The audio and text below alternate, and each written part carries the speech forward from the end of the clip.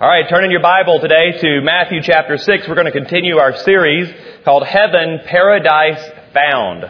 And heaven is paradise. Are you beginning to see this in Scripture along with me these last 3 or 4 weeks? That heaven is a real place, that it's paradise, that it is spectacular. God has prepared this place for you and I and for everyone who follows Christ. And it is going to be so much fun to spend a very long time with a real God in heaven. Do you agree? Well, I want to show you something in Scripture today about some activity that's going on in heaven right now. Some current activity that's happening. And this is Jesus talking in Matthew chapter 6 and verse 19. Jesus said, "Don't store up treasures here on earth where they can be eaten by moths and get rusty and where thieves break in and steal." By the way, the Greek word there for thief is tax agent. That's a little known fact. This is the kind of revelation you're going to get from me, okay? Very compelling. Verse 20, "Store your treasures in heaven, where they will never become moth-eaten or rusty, and where they will be safe from thieves," which means tax agent. Okay, just keep that in mind. Verse 21, "Wherever your treasure is, there your heart and thoughts will also be." One of the challenges that I've been trying to bring to you every week is for us to turn our thoughts toward heaven, to begin thinking more about heaven, begin to imagine what heaven is like. And many of you have told me that you've begun to thinking about heaven, that your children are asking you more questions about heaven. But Jesus makes some very compelling statements here. He says that there are treasures in heaven with your name on them. In other words, there's not just one big pile of treasure in heaven, but there are individual allotments of treasure that you have sent forward, that you are the one that is responsible for this pile of treasure that's in heaven. And it's being stored up. And that nothing will ever be able to rob you of this treasure. That this treasure is eternal. That it will not ever rust or decay and will not be eaten by moths. And so this treasure is yours. And isn't it interesting that if we did not need treasure in heaven, that Jesus probably would not have told us to store it up. In other words, there must be a need for treasure in heaven, or Jesus would not have wasted His time telling us to store up treasure in heaven. He makes a very strong declarative sentence here. He says, make sure that you store it up, that you're going to need it. Now, some people say, well, what's the treasure? Well, there's crowns in heaven. We know that. There are at least 5 different types of crowns mentioned in the Bible. And we know also that we're going to take that crown off and lay it at the feet of Jesus for His glory. But at some time in heaven, you're going to be handed a crown. Some people believe that the crown will be symbolic of your assignment in heaven. That there's a possibility that heaven will have a need for leadership, for government, for administration, and that your assignment in heaven, which I do believe you will have assignments, is based on the rewards that you send forward. But we're not going to talk more about that so much today as we are about how to get the awards, how to send the rewards ahead. Now, prosperity theology has been taught for 20 or 30 years in the church. And I do believe that the prosperity theology gets it right in that God does reward faithfulness. God does reward doing the right thing. However, I do believe that prosperity theology gets it wrong with the timing and location of many of God's rewards. I believe that we have fallen into a trap, especially in the Western church. We've fallen into a trap of believing that all of God's rewards are meant for the earth, when the Bible does not teach that. The Bible teaches us that yes, there are rewards on the earth. The reward of joy, the reward of peace. I do believe that no question that God wants to heal our bodies, and there's no question that God wants to bless you financially, but it's probably not for the reason that some of you have imagined. But the Bible is very clear that a great number of the rewards that God has for you will not happen here on the earth, but will happen in heaven. Deferred gratification is a kingdom principle. Do you understand where I'm headed so far? Are you with me? Now, turn with me to 1 Corinthians chapter 4, because I want to read to you who I believe is, outside of Jesus Christ, this is the most influential person in the New Testament. His name is Paul. He wrote 2/3 of the whole thing, or a third of it. And he is by far the greatest apostle that ever lived on the earth. But I am convinced that if Paul were alive today, that his teaching probably would not make him so popular. Paul, over and over again, expresses that his treasure was not on the earth. And he gives descriptions of his life that would not make any of us feel compelled to follow him today, I don't believe. It would be very difficult for us to sign up for Paul's lifestyle and our current Western mindset. But let's read out of 1 Corinthians chapter 4, verse 11. It says, "To this very hour we go hungry and thirsty without enough clothes to keep us warm. We have endured many beatings, and we have no homes of our own. We have worked wearily with our own hands to earn our living. We bless those who curse us. We are patient with those who abuse us. We respond gently when evil things are said about us. Yet we are treated like the world's garbage, like everybody's trash, right up to the present moment." Now, according to the prosperity theology, do you believe that Paul has the favor of God on his life according to this passage of Scripture? There would be something wrong with Paul if we were to apply the prosperity theology to the greatest apostle who ever walked on the earth. Something must have been wrong with Paul for him to live like this. That's what we would think today. What is wrong with Paul? Why is God mad at Paul? But God wasn't mad at Paul. Paul was saying, listen, my treasure is not here. I don't have treasure on the earth. I have sent my treasure forward. This is why when Paul talks about heaven in the New Testament, Paul goes into elaborate detail about heaven. He longs for heaven. He says to be absent from my body is to be present with the Lord. He would talk about heaven over and over again. And the reason that he looked so forward to heaven is because he had sent his treasure to heaven. It was waiting for him there. Let me give you a field trip. If you want to take your family on a really good field trip one day, take them out to the landfill, your children or your grandchildren, or take them to one of those, one of those big places where they have all the broken down cars, your next door neighbor, all those cars that are strung out, and sit there and look at the things that are in the landfill. Look at the cars in the big car lot. Those are the things that people stayed up at night worrying about at one time. Those are things that people worked overtime and neglected their family to buy at one time. Many of the things that are now rotting in the landfill are things that cause families to divorce. And yet there they are now. They have absolutely no value left, or they would not be in the landfill. It's sitting there rusting, decaying, and completely dissolving, rotting. And that's what people worried about. That's what people strive for. That was people's ambitions and goals on the earth. And it's just all sitting there now rotting away. See, Paul was not saying that food and water and shelter and clothing were not important. What he was saying is, listen, all this is just stuff. My treasure has been sent forward. My treasure is in heaven. Now, before we talk about rewards, I want you to understand that heaven is not a reward. Heaven is a gift from God. You must understand that rewards and salvation are two different things. Salvation is about what God has already done for us. It is free. Entrance into heaven is so simple. It's already been paid for. You cannot do enough good works to earn it. It is free because of the death of Jesus Christ. However, rewards are what we are doing for God. In other words, it is what we believe that will determine our eternal destination, but our behavior on the earth will determine the rewards in heaven. Beliefs will determine your eternal destination. Behavior determines your rewards. Are you following with me now?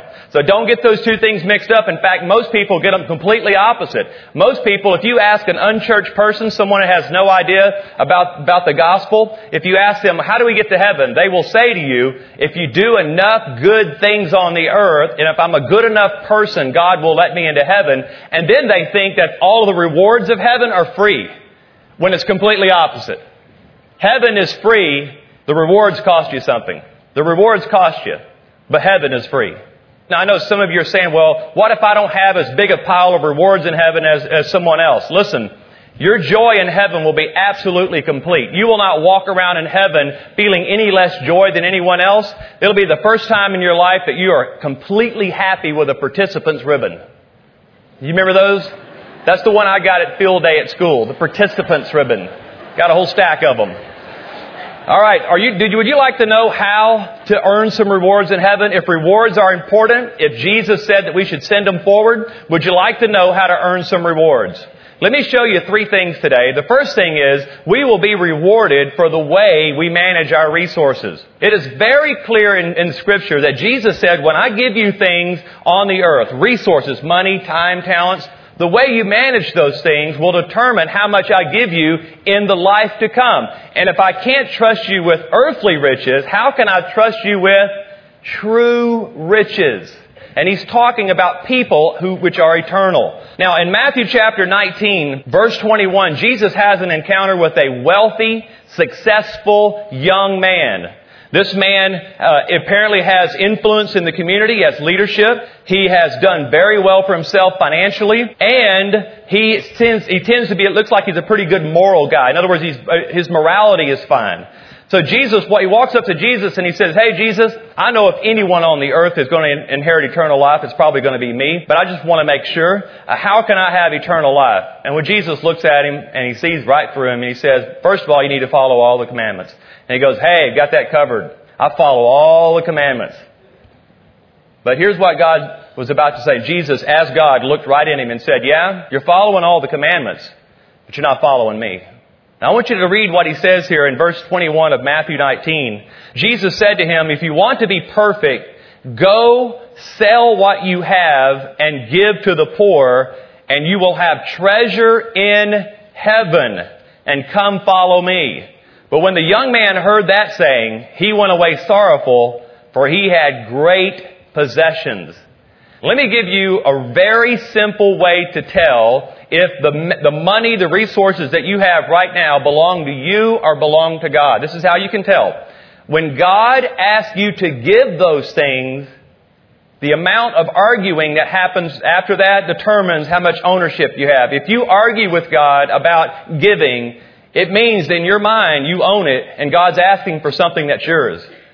If you tend not to argue with God when He asks you to give, it's because you see that the resources that God's placed in your lap don't belong to you.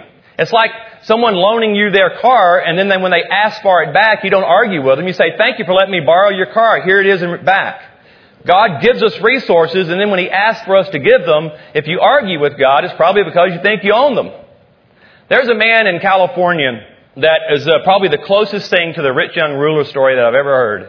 And when he turned 50 years old, he sold his construction company and walked away with $20 million. Enough money for he and his wife to retire. But they were believers. And they said, "We know that we'd like to tithe. We want to give some of this to the kingdom." And so they began to pray. And the Lord took him to the story of the rich young ruler. And guess what God asked him to do? Give it all away to help the poor. Now, there's one thing if God asks you to give a couple $100 to the poor. It's another thing when it's $20 million in your retirement.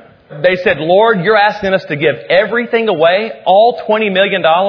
And so for months they talked, but every time they would pray, they would hear the same thing. "I want you to give it all away to help the poor." And so one day, out of obedience, he and his wife sat down and were about to sign the papers to give all $20 million away. And God stopped them literally in the middle of their signature and said, "Stop.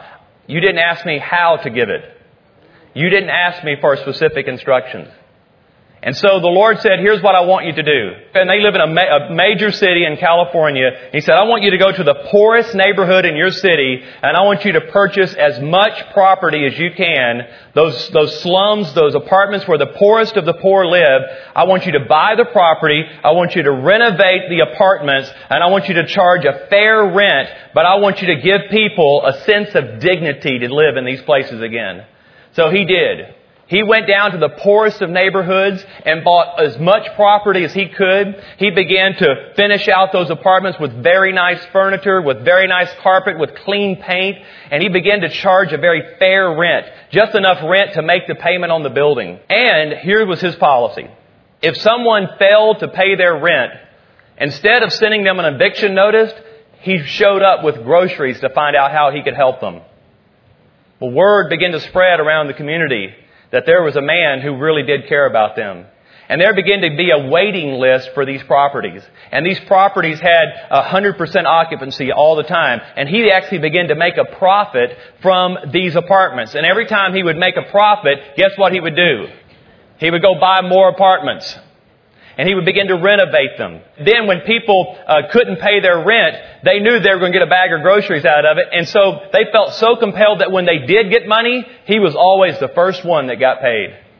Word began to spread around this city that there was a man who cared about the poor, and he has led hundreds of them to the Lord.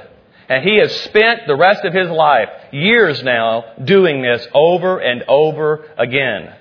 You see, God gave him resources, and he made a decision. I don't own these resources. This is God's $20 million, and I'll do whatever God wants me to do with it. And he did. And great is his treasure in heaven. If you want to get God's attention, take what he has put in your lap, manage it well, and be generous when he asks you to give. And rewards in heaven will wait on you. Here's the second thing, is that we will be rewarded for our motives. Our motives are important. Why you do something is just as important to God as what you do. For example, one person can do one thing and another person can do the exact same thing. One will be rewarded in heaven and one will not. Do you agree that that's possible? And you know why? Because one had good motives, pure motives, and one did not have good motives. It is possible to do the right thing with the wrong motives and get no reward for it. It is not just because you did the right thing doesn't mean that God is always pleased with the motives of our heart. In Matthew chapter 6, verse 1 says, "Take care. Don't do your good deeds publicly to be admired, because then you will lose the reward from your Father in heaven. When you give a gift to someone in need, don't shout about it as the hypocrites do, blowing trumpets in the synagogues and streets to call attention to their acts of charity. I assure you, they have received all the reward they will ever get." In other words, there are going to be some real disappointed people in heaven. They're going to say, and I told someone this the last night, he said, "Do you think when I get to heaven that I'm going to know the things that I'm going to be rewarded for and the things I'm not?" I said, "Sure." I said, "When you do the right thing for the right reason, I think you'll have memories of that. That's no question about it.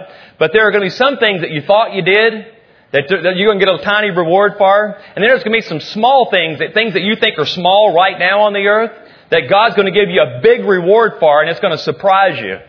It is important to God why we do things. Now let's keep reading. It says, "But when you give to someone, don't tell your left hand what your right hand is doing.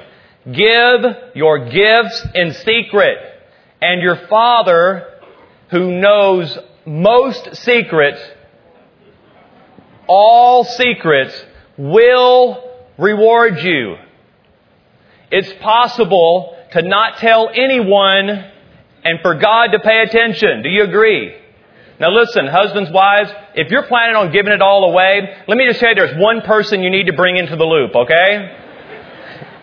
Don't do that in secret. You might want to ask for some counsel on that one, okay? But when you give something, isn't it possible to be an extravagant, generous giver and not tell anyone?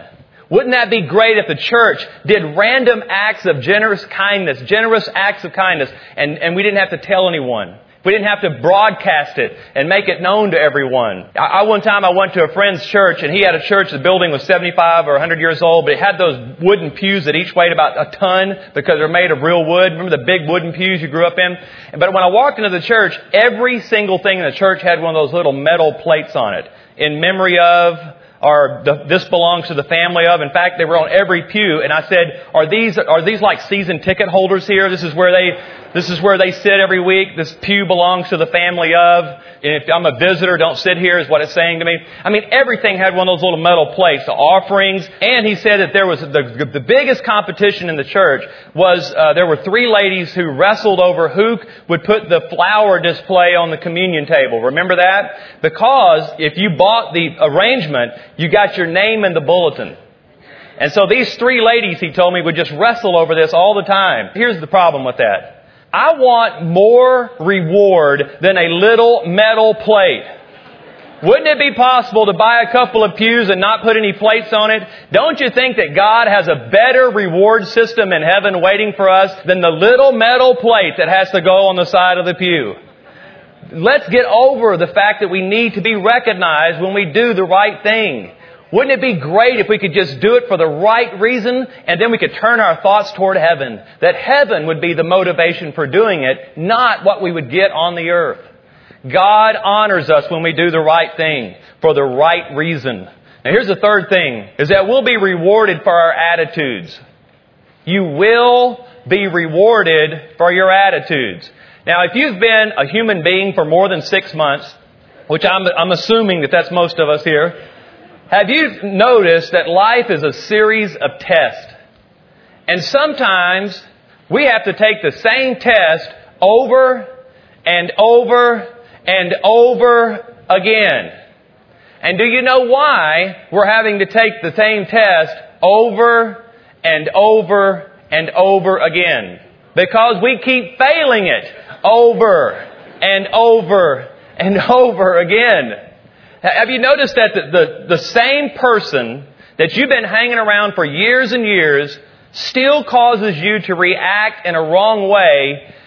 And it's been 5 years since you've known them, and every time you're around them, you still have a bad reaction around them. Or there's someone you work with that every time you have any interaction with them, it just ruins your day. I know that what I'm about to say is probably not even possible, but I think there's a small probability. Let me just ask the question. Is it possible, although very small possibility, that you are the problem? My grandmother had a saying that if you want to find out what's inside someone, just shake the glass. That's how you know what's inside the glass. You know that life is just a series of getting shaked, squeezed, pressurized. And when that happens, what comes out of us is what God is most interested in. How we respond to persecution. Someone lying about you, someone defaming you, someone accusing you. How you respond to that is critical to God. God is most interested in that. Please, this is what I'm about to tell you is absolute truth. This is stuff you can use this week. Satan is opposing you, but Jesus is testing you. You have a bullseye on you when you became a believer. And the bullseye is this. Satan will oppose you. But Jesus and the Holy Spirit, they will test you. They will squeeze you. They will find out they know what's inside of you. They just want you to agree with them. Let's read in Scripture what it says. Matthew chapter 5, verse 11. This is a very encouraging passage here. God blesses you when you are mocked and persecuted and lied about, because you are my followers. Now that sounds like a promise to me. Does that sound like a promise that if you're a follower of Jesus, that these things are probably going to happen?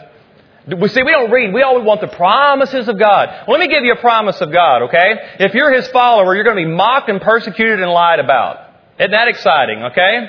But that's a promise from the Lord. And He said, but here's another promise. Be happy about it. Be very glad. Not just glad, be very glad. For a great reward awaits you in heaven. And remember, the ancient prophets were persecuted too. Luke 6:35, love your enemies. Do good to them. Lend to them. And don't be concerned that they might not repay. Hey, you still waiting for that $20 to come back to you? You're not going to get it. That's a prophetic word to many of you. You're not going to get the money back.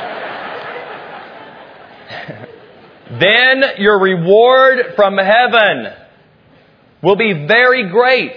And you'll be truly acting as children of the Most High. For He is kind to the unthankful and to those who are wicked. You must be compassionate just as your Father is compassionate. In fact, I made a joke of it. Let me just say this to you. If you'll lay down your offense about not getting repaid, if you'll lay it down today, God will reward you much more in heaven than you could ever get repaid here on the earth. Just lay it down. You're not going to get the money back. And they're not going to apologize. Some of you have been wasting a lot of time waiting by the phone, waiting for someone to call you and apologize. They're not. And if you'll lay it down today, the reward in heaven is going to be much better for you. And the Lord's going to look at you and say, I'm so happy for you. I am so grateful that you got it, that you caught it, that you no longer look to the earth as your reward. The people of the earth cannot reward you the way He wants to reward you. You know, one of the things that has been the biggest highlight of my time at Gateway Church were the miracle offerings. And I think we've had about 4 or 5 of them now. But every time my wife and I, we pray like you do and we give. But I watch families come down and give sacrificially. And it's been one of the most powerful times at Gateway Church to see people give and have a joy to give and give sacrificially. But I also know that many times, because we have such a faulty view of God's reward system, that we expect all the rewards to happen on the earth. And I've had to sit with a lot of you and help you understand that God's rewards sometimes happen in heaven. The things that you ask for are legitimate requests, but a lot of times God just wants to reward you in heaven. God wants to reward you. Sometimes it'll be on the earth. Many times it will be on the earth. But many times it'll be in heaven. I don't know how many of you today are disappointed in God, are disappointed in people, are just disappointed in life that it hasn't worked out. And you feel like if you had to gauge yourself, if you had to evaluate yourself, you would say, you know, I've been a good person. I love God. I've tried to do the right thing every time. But it doesn't seem like that I've been rewarded. It seems like that other people get the rewards and I'm overlooked. We just read a scripture a minute ago that was very clear. And your Father who is in heaven will reward you. He has kept very accurate records. It will surprise you in heaven how accurate God's record keeping is. He has not missed one opportunity to reward you. And great will be the reward in heaven for you for doing the right thing for the right reason. Would you close your eyes with me this morning? I want to pray for you. I know that there are some of you who are disappointed right now. Maybe you're disappointed in God. You're disappointed in life and how life has treated you. Maybe you're disappointed in people and you're going through a test right now that you need God to help you with. And you want to pass the test this time. It seems like this test keeps repeating. But this time you're making up your mind, I want to pass the test. I don't want to take this test again. I want to pass the test. Listen, God wants you to pass the test. He wants to empower you. Not only does He want to tell you what the test is, He wants to help you pass it today. In just a moment, we're going to pray, and then we're going to call for the altar ministry team. And if you're here today and you need prayer for anything at all, but especially if you're disappointed in the Lord, you're disappointed in life, maybe there's a test that you're walking through right now that you really need the Lord to help you with. We're going to be here and we're going to pray, and we'll stay as long as we need to. So when I ask you to stand in a minute, I want the altar ministry team to come right away. We're going to need all of you here this morning to help us pray. But we want you to step forward. Don't leave here today without ministry, without someone praying for you and encouraging you. Lord Jesus, we thank you so much. Thank you that great is the reward in heaven. Thank you that our reward in heaven is going to be great. Thank you that you choose to reward us. Lord, I pray today for any person here that is disappointed. Lord, I pray, Lord, that you would come today and encourage them. I pray that your Holy Spirit would comfort them with the knowledge that great is their storehouse in heaven, that you will reward them in heaven. Lord, I pray today for those who are walking through a fiery trial, a test. Lord, I pray you would encourage them, that you would undergird them with your mighty right hand, that you would be the lifter of their head, that you would fill them with the Holy Spirit. Strengthen us for their life on the earth, Lord. We know that heaven's going to be perfect. Lord, we need strength for now, for right now on the earth. We receive it today. In Jesus' name.